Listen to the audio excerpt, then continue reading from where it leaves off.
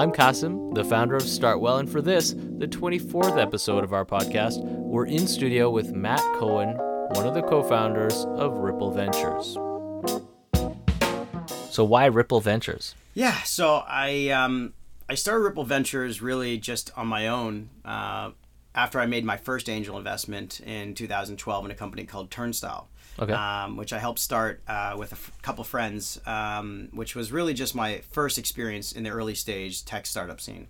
And what I saw through that experience was that a small amount of capital, large for me, but a small amount of capital in the grand scheme of things, had such profound impacts on people's lives. The people that ended up working there, the people that ended up moving to San Francisco after the company got acquired by Yelp, and watching the ripples of that first investment spread throughout so many people's lives and the impact it had was quite profound on me. And I just had this thing about the ripple effect always coming back in my mind.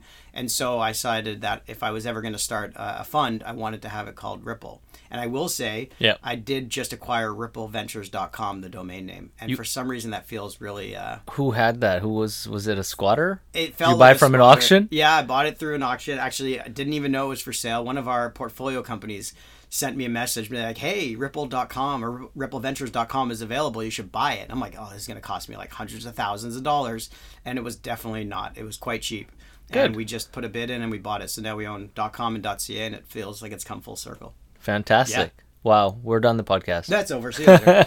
So, no, I like that idea of kind of thinking larger than just the capital injection being the focus and ROI. You know, as a fund operator, I think, or I guess let's jump into that. I won't preload this. I'll just say, you know, life as an operator of a fund that, yes, has ventures in it, you know, is a quote-unquote VC fund, but is very personal from what I understand. For sure. Tell us a little bit about the personality of your fund and how it extends into the relationships that you forge with the investee companies. Sure. So when I started the fund in early 2018, I had the idea that I didn't want to just invest in companies like an angel. I wanted to work alongside my companies because I thought that was the best way for me to learn how to become a better investor and operator, but also give my companies the best chances of success.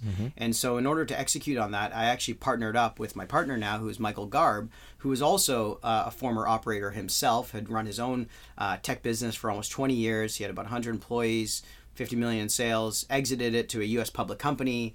So he had been through the operator experience as well. And I felt that at the early stage VC world, there wasn't many funds who were investing at the kind of early pre-seed seed stage that were really rolling up their sleeves and getting their hands dirty. Right. And I really enjoyed my experience with Turnstile and some of my other investments where I felt that no matter how much I invested, I was still putting all the time I could into that company to help them succeed. And so I felt that if I could match significant capital at the early stage with that operator approach, it could be a recipe for success.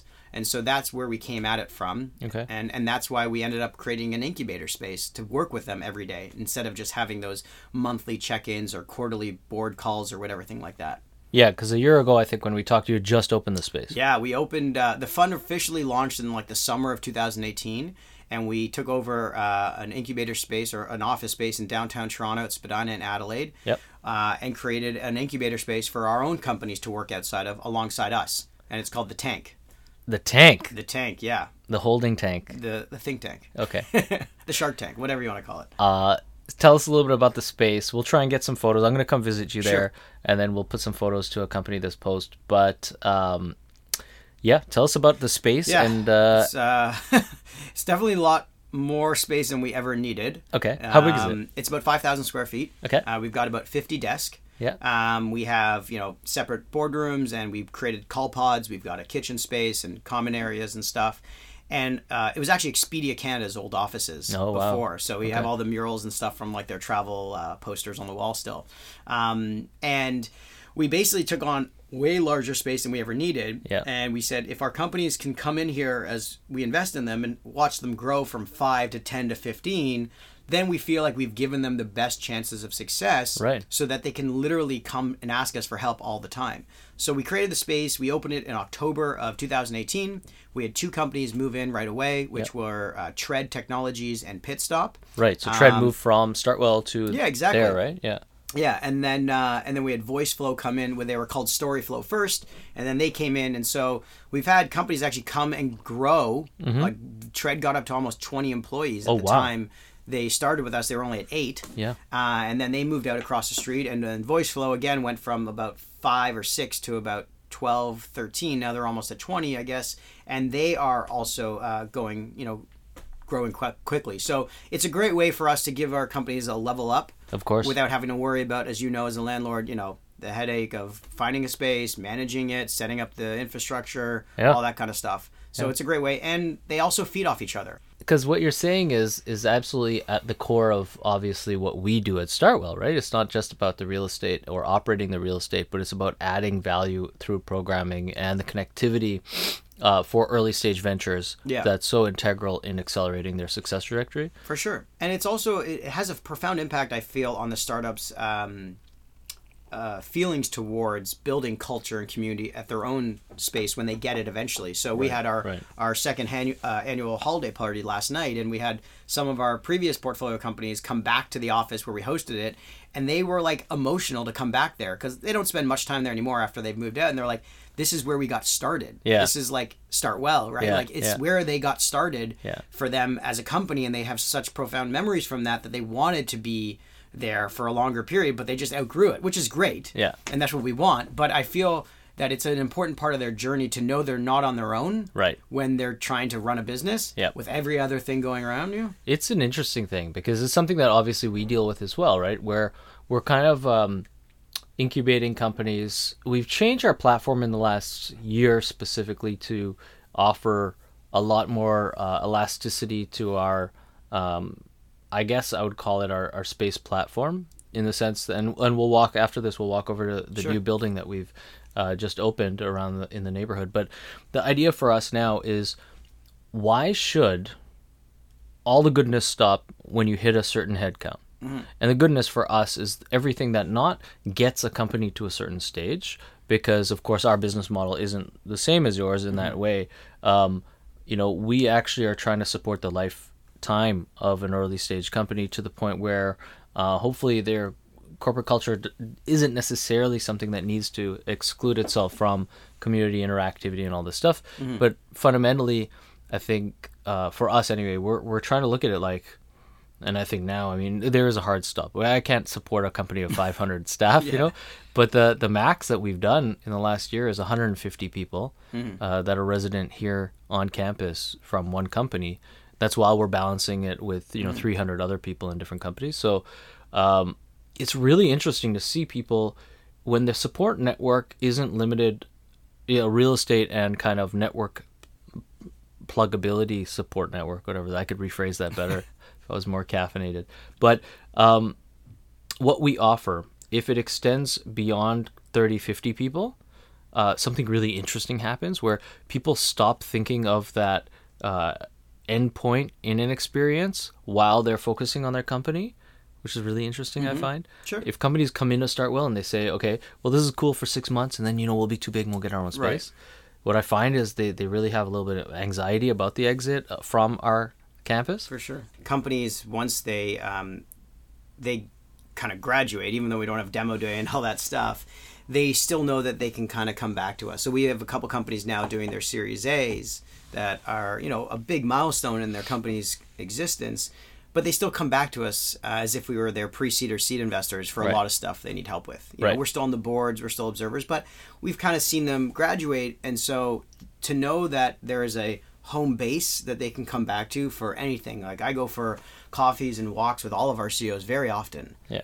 Even though we're not involved in their day-to-day business anymore because they're not in the space physically. That's something that we think is because of the tank. I think it's really interesting because I agree with this kind of line of thinking, which is, some people will poo-poo this line of thinking, saying it's hand-holding, and, institutional investors may say, well, if they're investable propositions that can stand on their own 2 feet and scale infinitely, they should be able to do that without interference of investors. But I think that's stupid, and it kind of like plays into the pump and dump, pyramid scheme VC side of things. I really enjoy working with companies as an investor or, otherwise. Just as someone who is interested in, a company's evolution, I think it's fascinating to be able to lend a hand when you can. And I think that every founder and every founding team, to be honest, I would say that leadership at most public companies are even in more need of help and coaching, Yeah, if for that's sure. the end goal, which I think is increasingly. It's not for every CEO. Yeah. And we find that when we are meeting with potential portfolio companies, we tell them, look, we're not just going to be a capital investor in your business. We're going to be in your business. Right. And some founders really like that and they're open to it and some don't. And, there's obviously arguments, but as kind of Ray Dalio talks about radical transparency, the person at the bottom of the totem pole should be able to criticize someone at the very top. Yeah. And so we believe in that. A founder, especially a lot of our founders who are first-time founders, they don't know what they don't know. And, I've had some experience. I've noticed some pattern recognition. My partner, Michael, has also been around the block a lot. He's done several M&A deals. He's done his own exits. He's done a lot of corporate development work. He understands some things that our CEOs just never have seen or experienced. And so knowing you have a partner who's on the same side of the table as you, not across from you, Right. in your day-to-day, building is important. I think it gives our founders a lot. If you look on our website, the quotes that our founders have said about working with us and having us a part of them, Yeah. we didn't force them to write those things. We just said, hey, do you mind writing a quote? I haven't looked at your website in a year. This is great. It's the first VC fund It's with .com now, so Yeah, there you go. make sure you check that That's why I haven't looked at it. Yeah, that's why. But it's amazing to have testimonials from your investees. Yeah. I think it's, some people may disagree with this comment, but I do believe that our entrepreneurs are our clients. Yeah. Right. And we have investors, our investors in our fund are obviously our clients. And my partner, Michael, and I are a third of the capital invested in our first fund. So we're our own clients. Right. But that's in the long term, right? Our goal is to return capital to investors and provide a healthy return for them. But in the day-to-day, in the short term, our clients are our entrepreneurs, because if they're successful, then we're successful and everyone is. Yeah. So we really do believe in helping them get through all of their challenges whenever they need our help. And obviously you can step on people's toes doing that, getting too involved, but that's a fine line that you have to figure out. And if you start to push, then you just have to kind of reel it in and have real open conversations. So we do believe in that. No, I think it's cool. I was just actually talking to someone earlier today from a global kind of an accelerator that's coming to Toronto, and we're talking about different angles on this whole story of early stage support, and especially on company formation, right? So whatever the impetus for a company coming together is, and whoever has been put in the same room with the people that are going to form the team, I think there's always these kind of common questions that come up of like, I guess, is the team enough? What is the ecosystem around a company? And especially if you're pre-revenue and you don't have relationships with customers, which normally would define a lot of the kind of, can we do this and how do we do this stuff? You need a support network. Yeah. And what's interesting is we were talking about it, and they were asking me about kind of what does the VC landscape in Toronto specifically look like, in Canada look like, because when they surveyed all of the other spaces before coming to us for a potential home, one thing that kept coming up was the intermingling of whether it's, institutional funding or institutional, like, government-backed programming, that seems to kind of offer a very sanitized, formulaic, simple, I could read it in a book support, which can skew oftentimes, founder perceptions or not act as a true sounding board. And a lot of it is rah, rah, rah, and I think that this is kind of a cultural problem where a lot of early stage founders kind of get hyped up into what they're doing. And it's really important to have a support network that gives them honest feedback from, the perspective of having entrepreneurial experience. Yeah. So I think you have to recognize that there's going to be a lot of bad days and some really good or great days. Right. But there's going to be times when shit hits the fan more often than you think. Yeah. And you need a support system there to back you. And that's what we think about. We don't want to just be all roses and think that every single day of a startup's life is great. Yeah. We know that there's going to be a lot of shitty days. And so we want to be there to help them feel like they have a platform to lean on. They have a network too. There's advisors. We have entrepreneurs and residents who come in and physically work in our incubator with our companies. We put a fractional CFO into every business. Oh, that's cool. So that we help them take the burden off of finance, budgeting, forecasting, payroll. We have a Ripple healthcare plan where our companies don't have to worry about getting insurance. Right. They can come and join our pool plan, and we can all do it together and know that like we got you covered. So that's nothing you have to worry about. And then we have, help in the recruiting side, PR partnerships. We've got a personal professional development coach. So I kind of use the comparison to the show Billions, where Wendy Rhodes is the performance coach for all the people on the team there. Yeah. We have someone that does that for us with our CEOs because mental health is a really big thing. Burnout is real. Our first time founders have not experienced a lot of things that they are going through, and we want them to know that they're not on their own. And sometimes they don't feel comfortable talking with us about what they're going through because we're investors and we're on the board, and that could be a bit of a conflict. And so we say, no problem. There's people in our team that can help you. You should definitely go talk. Her name's Alicia Gray, and she's fantastic. Yeah. And she works with them pretty often. Yeah, absolutely. So Alicia is also here. Oh yeah. Floating around our space a lot, and we've paired her with a few people as well, and she is great. And it's funny because I've also joked with her about this whole Wendy Rhodes thing. Yeah. Yeah, I told her just change her name to Wendy. It'd be easier. Yeah. So the idea of kind of building a support network around your investees is so fascinating, and I'm intrigued to know about the typical deal structure that you have and the time. I guess the timeline from negotiating and investing in a company and then holding them. Or not. Sorry, I keep saying it's a holding tank, but it's not. Keeping engaging them in the think tank. Yeah, they're definitely not chained to their desk, so let's be clear about that. So we're an early stage fund, so we do pre-seed and seed is typically where we invest. We'll invest $500,000 to $1 million per check size, and we typically focus on B2B and enterprise SaaS investments. So we're not investing in consumer, we're not investing in blockchain, cannabis, life sciences. We'll do mostly B2B and enterprise SaaS, and we do focus on the Northeast. So our core cities are Toronto, Boston, New York, with extensions to Waterloo, Montreal, Ottawa as well. And the reason for that is because of our operator first approach, we want to be very close to our companies and have that, close proximity to them. So an hour flight is probably the farthest we'll go before we say no to a company. So if you're within that realm and that focus for us, then that works. Now we do have a pretty rigorous due diligence process at the stages that we invest, and I believe that for us it works. For some founders and entrepreneurs it doesn't work. But the reason why we like it is because we feel that by putting a company through some type of process like ours, we think if they can make it through that, then they're definitely in a position to have better chances of making it through, let's say, their seed or Series A afterwards. So what's the process entail? So most times we get inbound deal flow like others, and if we have a thematic approach, we'll do a lot of outbound searching. So we just closed a deal recently in New York, which was one of our first outbound source deals in a company called Aptio, based in New York City.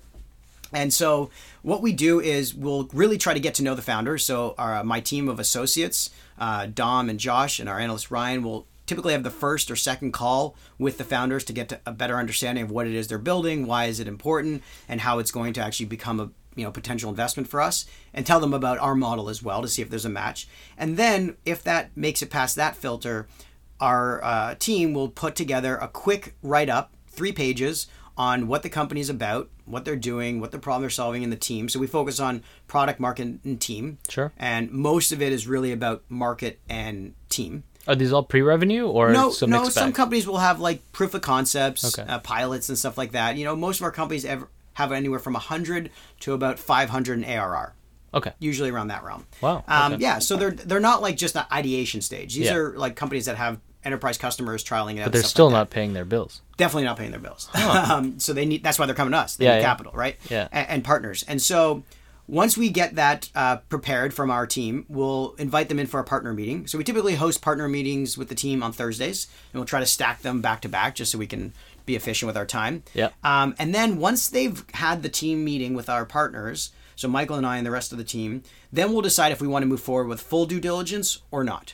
And if we're not interested, we tell them very quickly we're not interested. We do not like to waste entrepreneurs' time and drag things through. If it's a focus for us and we're interested, we'll move them to the next stage. And at that point, what we do is we put together an LOI, so a letter of intent to say, this is our process. These are the stages and the things we need at each step. It's usually like 15 days, we need this. If another 15 days, we need this, and so on. And then what they do is they start to give us those data points.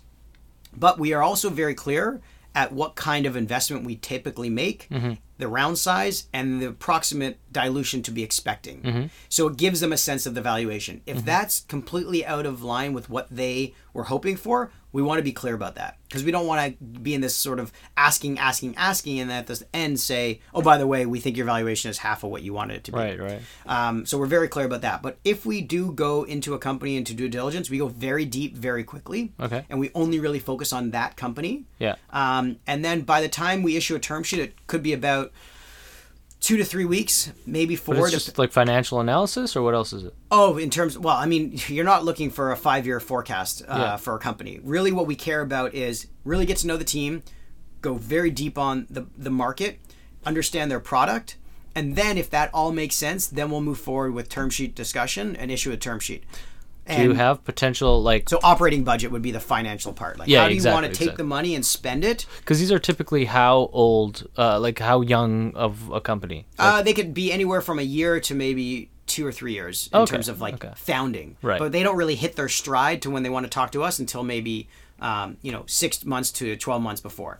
So what happens is we'll go through that operating budget, what they want to spend money on and stuff, and say, okay, we have a term sheet. Here's what we're going to do. We're going to lead the round. We typically lead all the rounds we do. Okay, so the diligence is on you. You pay for it all. Yeah, we do all of it. Yeah. And then what we do is we actually put together a syndicate of investors that want to join the round with the due diligence that we create. Okay. So we'll do our overall due diligence with all of our checklist. We'll do technical due diligence. So we actually hire a third-party consulting firm that we work with that goes in, they're a team of about 5 engineers, and they'll rip apart their tech stack. They'll see their data schema, their architecture. If it's machine learning, we'll talk about how they manage those models. We talk about how they want to scale from an enterprise perspective. How big can this tech stack get, or they have a lot of tech debt that they need to rebuild. Right. Things like that. And then we'll go through legal due diligence. All the other indemnities and stuff that we want to make sure we're covering off. Yeah. But in the time from term sheet issuance to closing, which could be anywhere from another 4 to maybe 6 weeks, depending on how fast the company's data room is prepared and all their documents are in order. If they've issued 25 safes, wrangling up all those safe investors is sometimes pretty hard. Yeah. So we want to make sure that process goes as fast as we can. And then we'll put a list of investors that they want to work with or have join the round with us, or some investors we've worked with that we want to have join the round. And we'll reach out to them on the company's behalf and say, look, we're leading a round. Here's our due diligence. If you're interested, we can set up a call between you and the founders and go from there. So we try to stick handle that process for the founders to take a lot of the burden off them. Sure. Yeah, no, it sounds like you guys are doing a lot of work in the back end. I mean, there's only so much information that people can give you. Yeah. I mean, at that early stage. We do a lot of social references. We do a lot of background checks. I mean, some people say it's overkill. Oh, on the people. Yeah. On the teams. On the teams, yeah. We do a lot of that. Yeah. Interesting. What are there any funny anecdotes that you can anonymize identities and describe? It is kind of crazy sometimes when you do background checks. I mean, Canadian background checks and U.S. background checks are different. Yeah. So you get a lot more information in the U.S. versus Canadians. And first of all, they all know this, right? Yeah. Like they have to agree to it. And then we share the background checks with them also. Okay. So they know. There's just things you get to see. It's like, oh, okay. I mean, this person owns a house, or I didn't know this person was married. It says their status, right? Just things like that. Okay. Oh, interesting they didn't mention that to us. Yeah. Or you can see some of their employment history that wasn't maybe on LinkedIn, things like that. So you try to make sure that the stories all align. Right. It's just part of making sure everything that they said aligns with the data points that you can collect. Yeah. It's really what it is. Try to avoid the blind spots. Yeah. And so we'd like to speak to previous employers, see what they were like as a team member. And we're evolving this all the time, right? Sure. From our first deal to our most recent deal, I can't tell you how much change we've had in our due diligence process.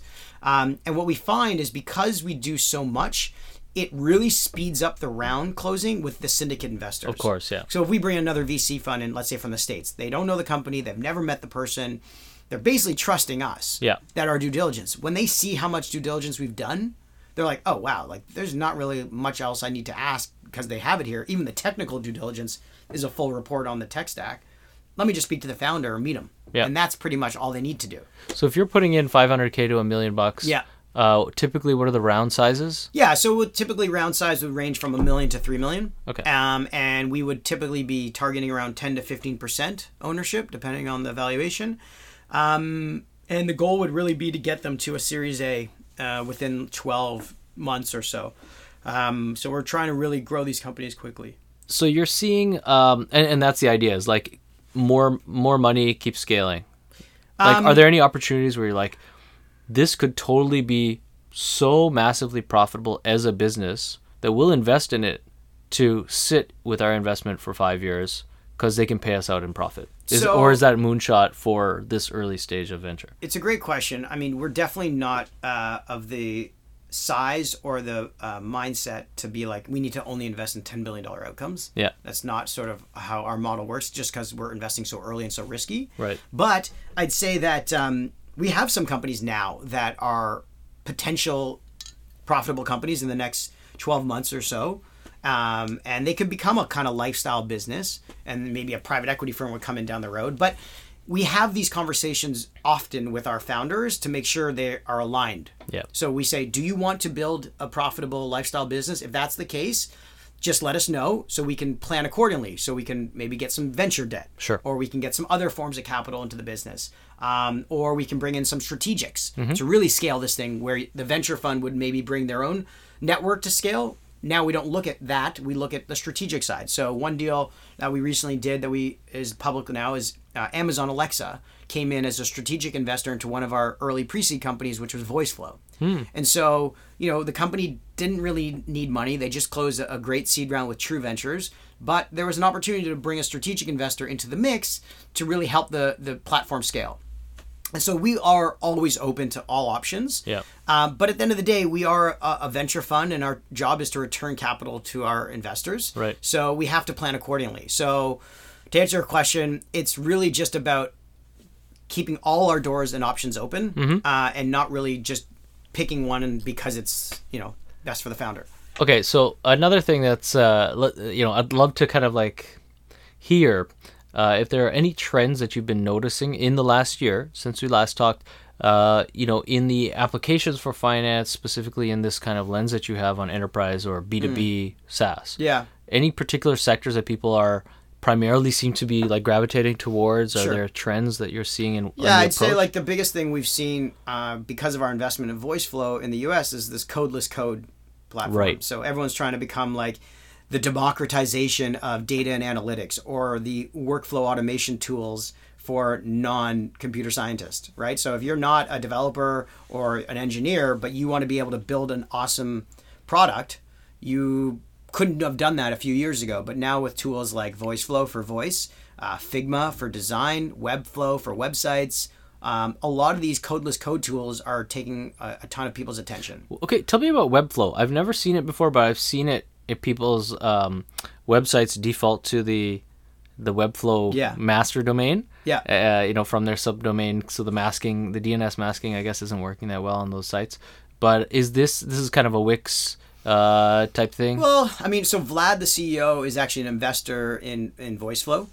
So that's how we came across it, through them. And it's really cool because they've basically taken like really powerful back-end tools and allowed people to build powerful websites without having to know how those actually things work. Yeah. So, if you're not comfortable in WordPress, it could be really tough for you to build a WordPress site. So it works like Squarespace? Yeah, but it's more powerful than that. Oh, wow. Way more powerful. So there's interactive widgets and this like JavaScripty stuff that's in the background? Yeah, so more than Wix form and Squarespace. Submission, and like a form comes in and does something else. Yeah, it's not that easy though, like just to pick up and do it. Yeah. I would say like there is skill that needs, just like VoiceFlow, you'd have to have some training to like go and build it, but you can do it within a day or so. Wow. Our website's built on Squarespace, and we're thinking about going to Webflow because it really is that powerful.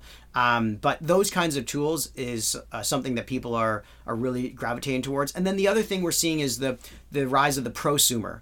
the professional consumer. So someone who wants to have a side job or a startup idea, but they're still working full-time somewhere else, but they want to have tools that allow them to be more efficient with their time. Yeah. That prosumer type of platform is something that people are really gravitating towards. So with VoiceFlow, you have two types of users. You have the enterprise customers, obviously, in the businesses, B2B side, but then you have like the B2B2C side, the people who are just hobbyists, but they can become professional consumers. So if you are a VUI designer, a voice user interface designer, okay, it's a new word that's come up now. It's kind of like if you're a designer for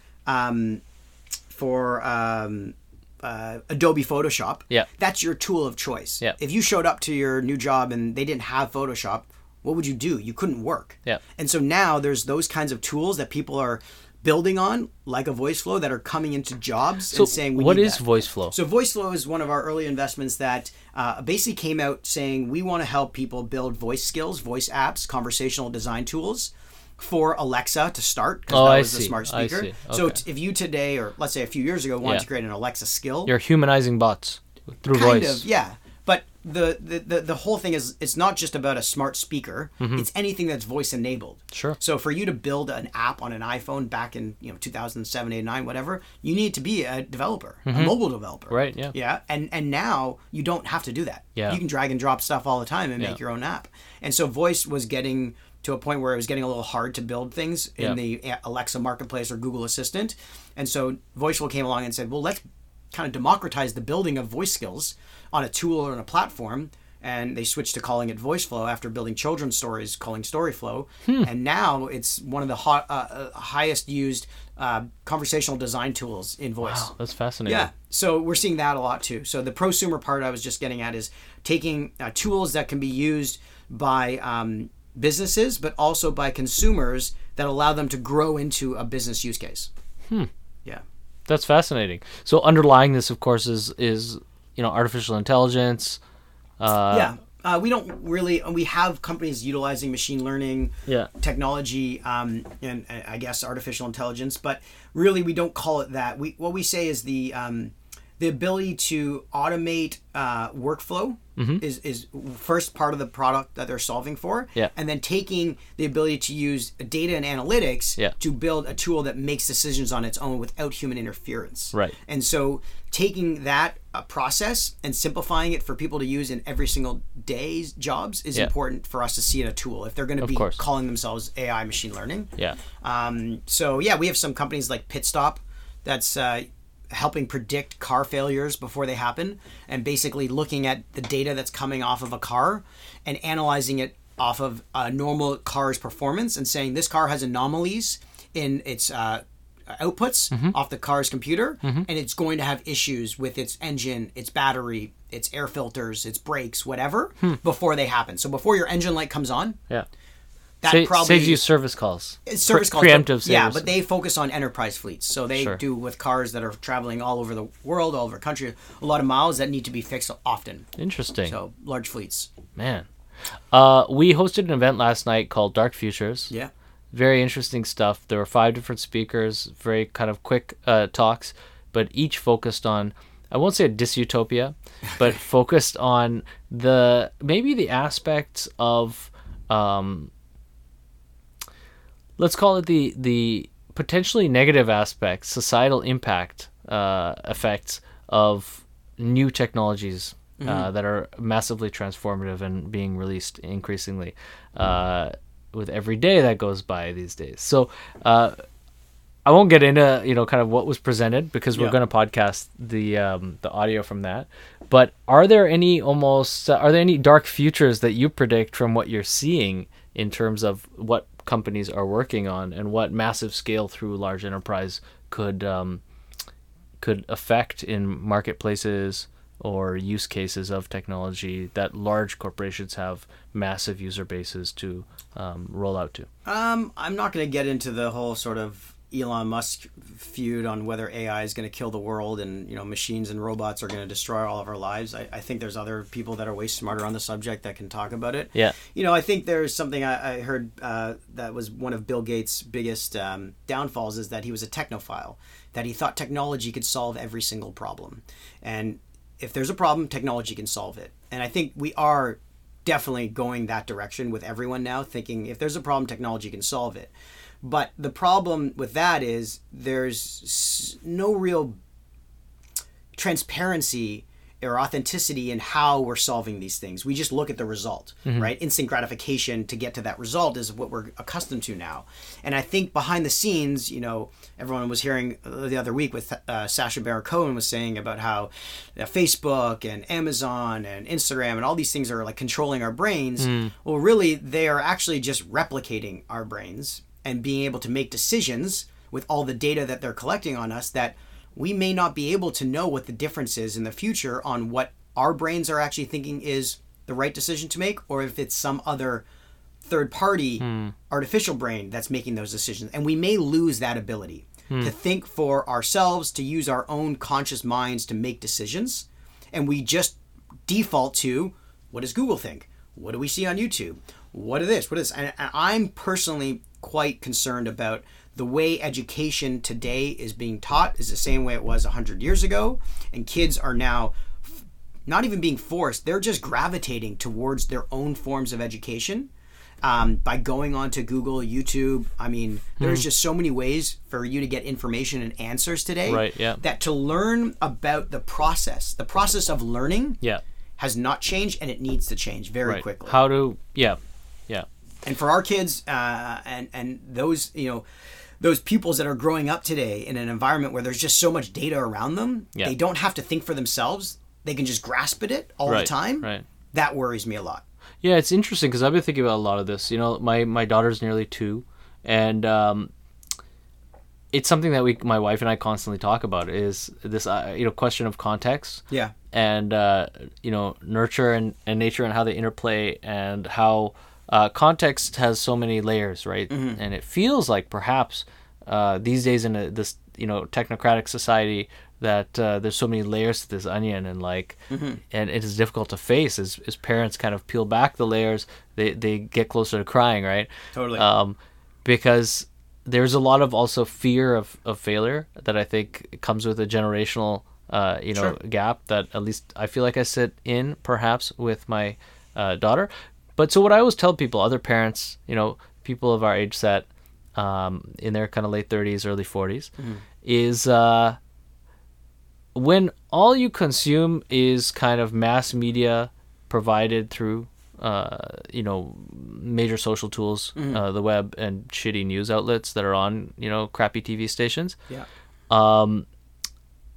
The stories are all the same. The media becomes pretty expectable, and it's true. Without the lens, I see how that can color someone's sense of reality and limit their creative potential and their decision-making capability. But what we've already seen in these 2 years with my daughter is that perhaps it's the context of our household and how we speak to each other and so on. I'm already confident in her ability to filter data, just looking at how she interrelates with other kids and other parents. Yeah. So I think their onus is definitely, as it always has since the beginning of time, on parents and families to form the kind of basis that allows children to learn, and relinquishing a lot of the expectation that people may have had. And again, I'm weird because I grew up in Africa, so I feel like when I left Canada to go to Africa and I was 11, we had to take a lot of responsibility for our consciousness, I felt, because this is a dictatorial regime. People getting beaten as bloody bodies on the side of the road sometimes. Right. And you don't know if it's an accident or someone got robbed. So it kind of was a wake-up call at that age. But I feel like perhaps, I don't know if here in Canada, and if I'd grown up my whole childhood here, if my parents would have relied on the quote-unquote system to educate me in a holistic way, and it wouldn't just all be about kind of we've given you the basis and then we'll test against what you know. Yeah, totally. I think that's a problem. One other thing I think that we try to focus on at Ripple is the human connection side of investing. I think a lot of people have moved to algorithmic models for investing, moved to pattern recognition, and you have to remember the stage we're investing in. I mean, it's really about it's a wild card. Yeah, it's human connection for us. I mean, when we really decide to go all in on an investment, we actually take the founding team out for a long, like, out of office kind of walk conversation and just try to get to know them as people, to know them, because there's so many things that they're going to go through, and I find that we're missing out on that part when looking at investments. You know, you're looking at the blue sky number or what this unicorn can become, but really it's not the now, it's the like future picture. And so I mean, I can't tell you how many times we talk to our founders every day on text message and phone calls and just, you know, get to know them as people, and I think that is really important at the early stage. When you have a company of 50 or 500, there's a lot more things at play. But at the stage where we're investing in, when you can make changes very quickly, having the understanding of what that person's like as a human and having that trust and transparency with them is really important. And I just hope that as a generation gets older, we don't lose that.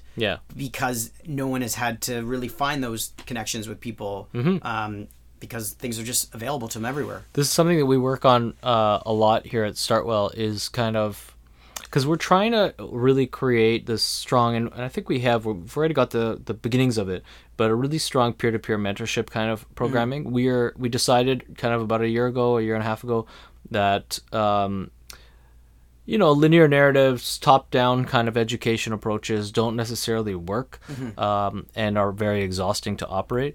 So we're not gonna like put people in a room.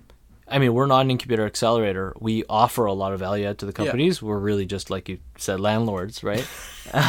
We're landlords of awesome space where people thrive and are happy, and all are starting awesome, cool companies. But the thing is, I basically, you know, we had programmed some talks. We used to do this whole thing where, like, people would come in and we do like breakfasts with founders, right, in the cafe, and they'd come and we have like croissants and everyone would talk and someone would talk about their experience and it'd be great. But then I learned really that watching the audience and how they're receptive to what that guy said, they're kind of, with every founder, there's this like need to tell stories, I feel like. And it's just about the right format for people to be able to tell them to each other and learn from each other. So this is kind of what we do now. And it's like really, a round table. Round table. That's constant round tables. And it totally works. And people love it. But that idea, again, of strengthening relationships, hopefully carries forward. And this is what now we're looking at with some of our companies that are growing and even leaving our campus. We're still in touch with them. Some of our alumni is the idea of like carrying culture forward and keeping it alive in your company, because like you said, I mean, as a company grows beyond 50 people and revenues, let's say, hopefully for everyone listening, if you're fitting in this model, you know, your revenues are strong enough that whether you're subject to a funding cycle for the lifeline of your company, or you escape that, or you never even involve that, and you're just revenue positive, you're making money, you got great relationships with your customers, there's still opportunity to get kind of lazy with some of the things. Of course. You know, as soon as things feel like day to day, people stop doing the work to say, how can we improve on this? You go raise $20-30 million, that's runway for 10 years sometimes, you can get pretty comfortable. Right. Absolutely. And I think that's really interesting, is to look at, like, when people exist in incubators and exist in kind of co-working spaces as organizations, there's not only that kind of like, you know, people aren't just kind of looking inside of their team at where they can get, you know, help and inspiration and perspective from, but they're looking at it, you know, sideways at the office next door and down the hall and talking the to cultures people. Vibe against each other. There's competition. If we hear a gong going off on one side of the office and the other company's trying to sell, it gets intense. They do sales competitions in our office. I'll throw a bottle of scotch in the middle to say whoever has the most like sales this week can have a nice bottle of scotch at the end. It's working, and not all companies in our incubator are like sales focused, right? Some are just pure dev teams focused on some strong products. So we find that the data teams can talk to each other in the same language and help each other a lot with problems, which is really cool. One thing I forgot to mention that we're also really proud of, which goes back to the comment about education changing for us, is one of my associates started a program called the Ripple X Fellowship Program, which is our student-led program where we actually bring in 8 to 10 students a semester. We run a 16-week curriculum program online. Wow. It's fully online that we've built. We get about 150 to 200 students applying every semester. We choose about 8 to 10, as I said, from across Canada and the U.S. So we have kids from U of T, Western, Harvard, MIT, Stanford, Cornell, wherever. And we teach them what it's like to be in venture. They could be future founders or funders. And we teach them what it's like to source deals, talk with companies, analyze them, and then write deal memos and present them to our team at the end. And the best ones that we find that come through this process, we ended up investing in. And so for 2020, we're going to carve out some capital to invest in these companies. And we're really excited about that because, one, the companies that we get through this, and they find companies in their ecosystem at their universities, right? So early stage, kind of pre-seed companies. Yeah. We get to see those. And then also the Ripple fellows, that we call them, they're also in our ecosystem that we get to follow their traction as they graduate and start their own companies. We have a Slack channel of about 100 plus students. Open a venture capital brokerage. I don't know about that, but you have you could have regional. You're like Remax for VC. Have offices all over the world. The true ripple effect. Yeah. Yeah, that's fascinating that you guys embarked on this. That's cool. Very interesting. So we're on our 3rd semester now. Okay. We'll be going into our 4th in January. Yeah. And the quality and caliber of students is phenomenal. And the reason why my associate came to me and asked to do this was because he had done like co-op terms just like I had done at school, but those were away from university. Yep. And he had to fully focus on that job at hand when you're in that co-op placement. And what he said was, I really want to learn about skills that I can apply in my ecosystem at university while I'm in school. I mean, you know how much free time you have when you're in school. Yeah. So he's like, what if we just allow students to take on task and go through a curriculum while they're still in school, but go around their own school ecosystem and say, hey, I work as a Ripple fellow. We're looking into some startups and stuff.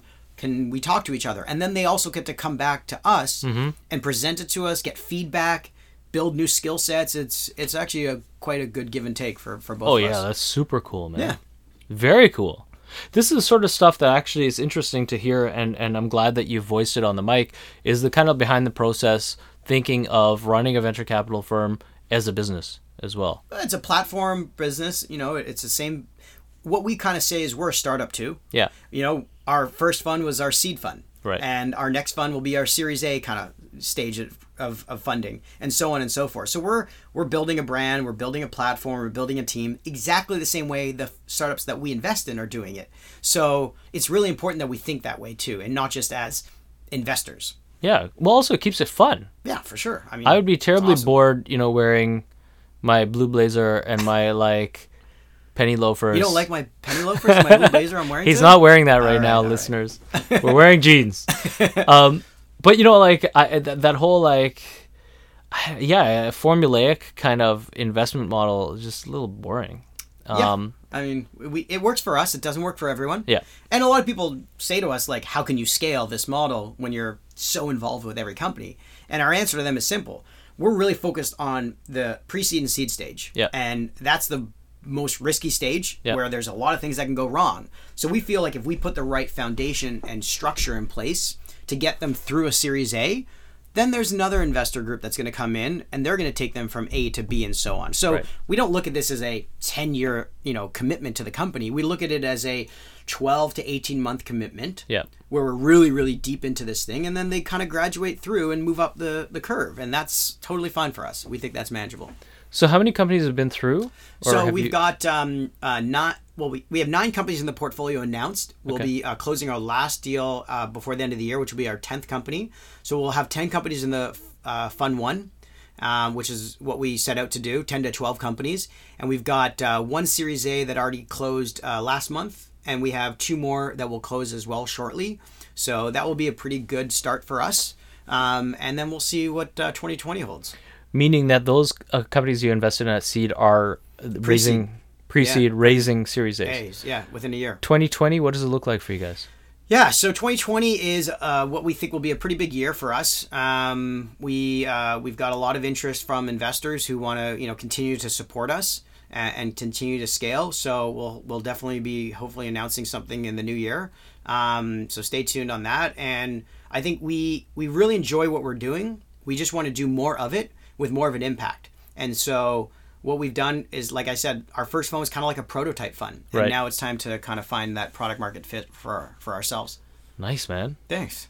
For anyone listening, anything that you're looking for to solicit people reaching out? Yeah, I mean, we're always interested in talking to other VCs, obviously entrepreneurs that are in the pre-seed to seed range of investments, and other kind of operators that want to get involved with our companies and looking to help. We're really trying to help take people from, Bay Street, Wall Street, Main Street, whatever you want to call it, and bring them into the startup ecosystem as operators, because we think there's a ton of great value from people who've built and scaled companies that can be beneficial to our companies. One thing we do is we have a CEO roundtable as well every quarter where we bring in very successful CEOs to have a totally off the record conversation over dinner and share experiences with our founders and CEOs of what they went through. And we just think getting more and more of that in the early stage ecosystem is only going to level up companies, especially in Toronto, faster. Yeah, so definitely. We love that. We host a lot of corporate events. We bring in sponsors to host a fireside dinner table, whether it's on AI. We had the head of Shopify's AI and data science, Solmaz, come and do a talk with a bunch of our portfolio founders and other people in the ecosystem. And we're looking to do a lot more of those. So anyone who wants to reach out, or students that are listening that want to apply to our Ripple Fellowship program, just go to rippleventures.com and sign up for our next cohort. I'm really excited to keep this going through, hopefully, some of our programming that we're going to have on stage here in our event space during through 2020. We'll try and get you guys on stage and get some of your companies, alumni, and anyone else talking about that idea of participating in an incubator. Because I know a lot of our listeners, maybe founders that sit outside of that incubator accelerator kind of, cycle or experience and are curious. Totally, yep. A couple of our companies are alumni of your space too, right? Absolutely. On Call and I think Tread too. Okay, it was a pleasure having you on the mic. Thanks, buddy.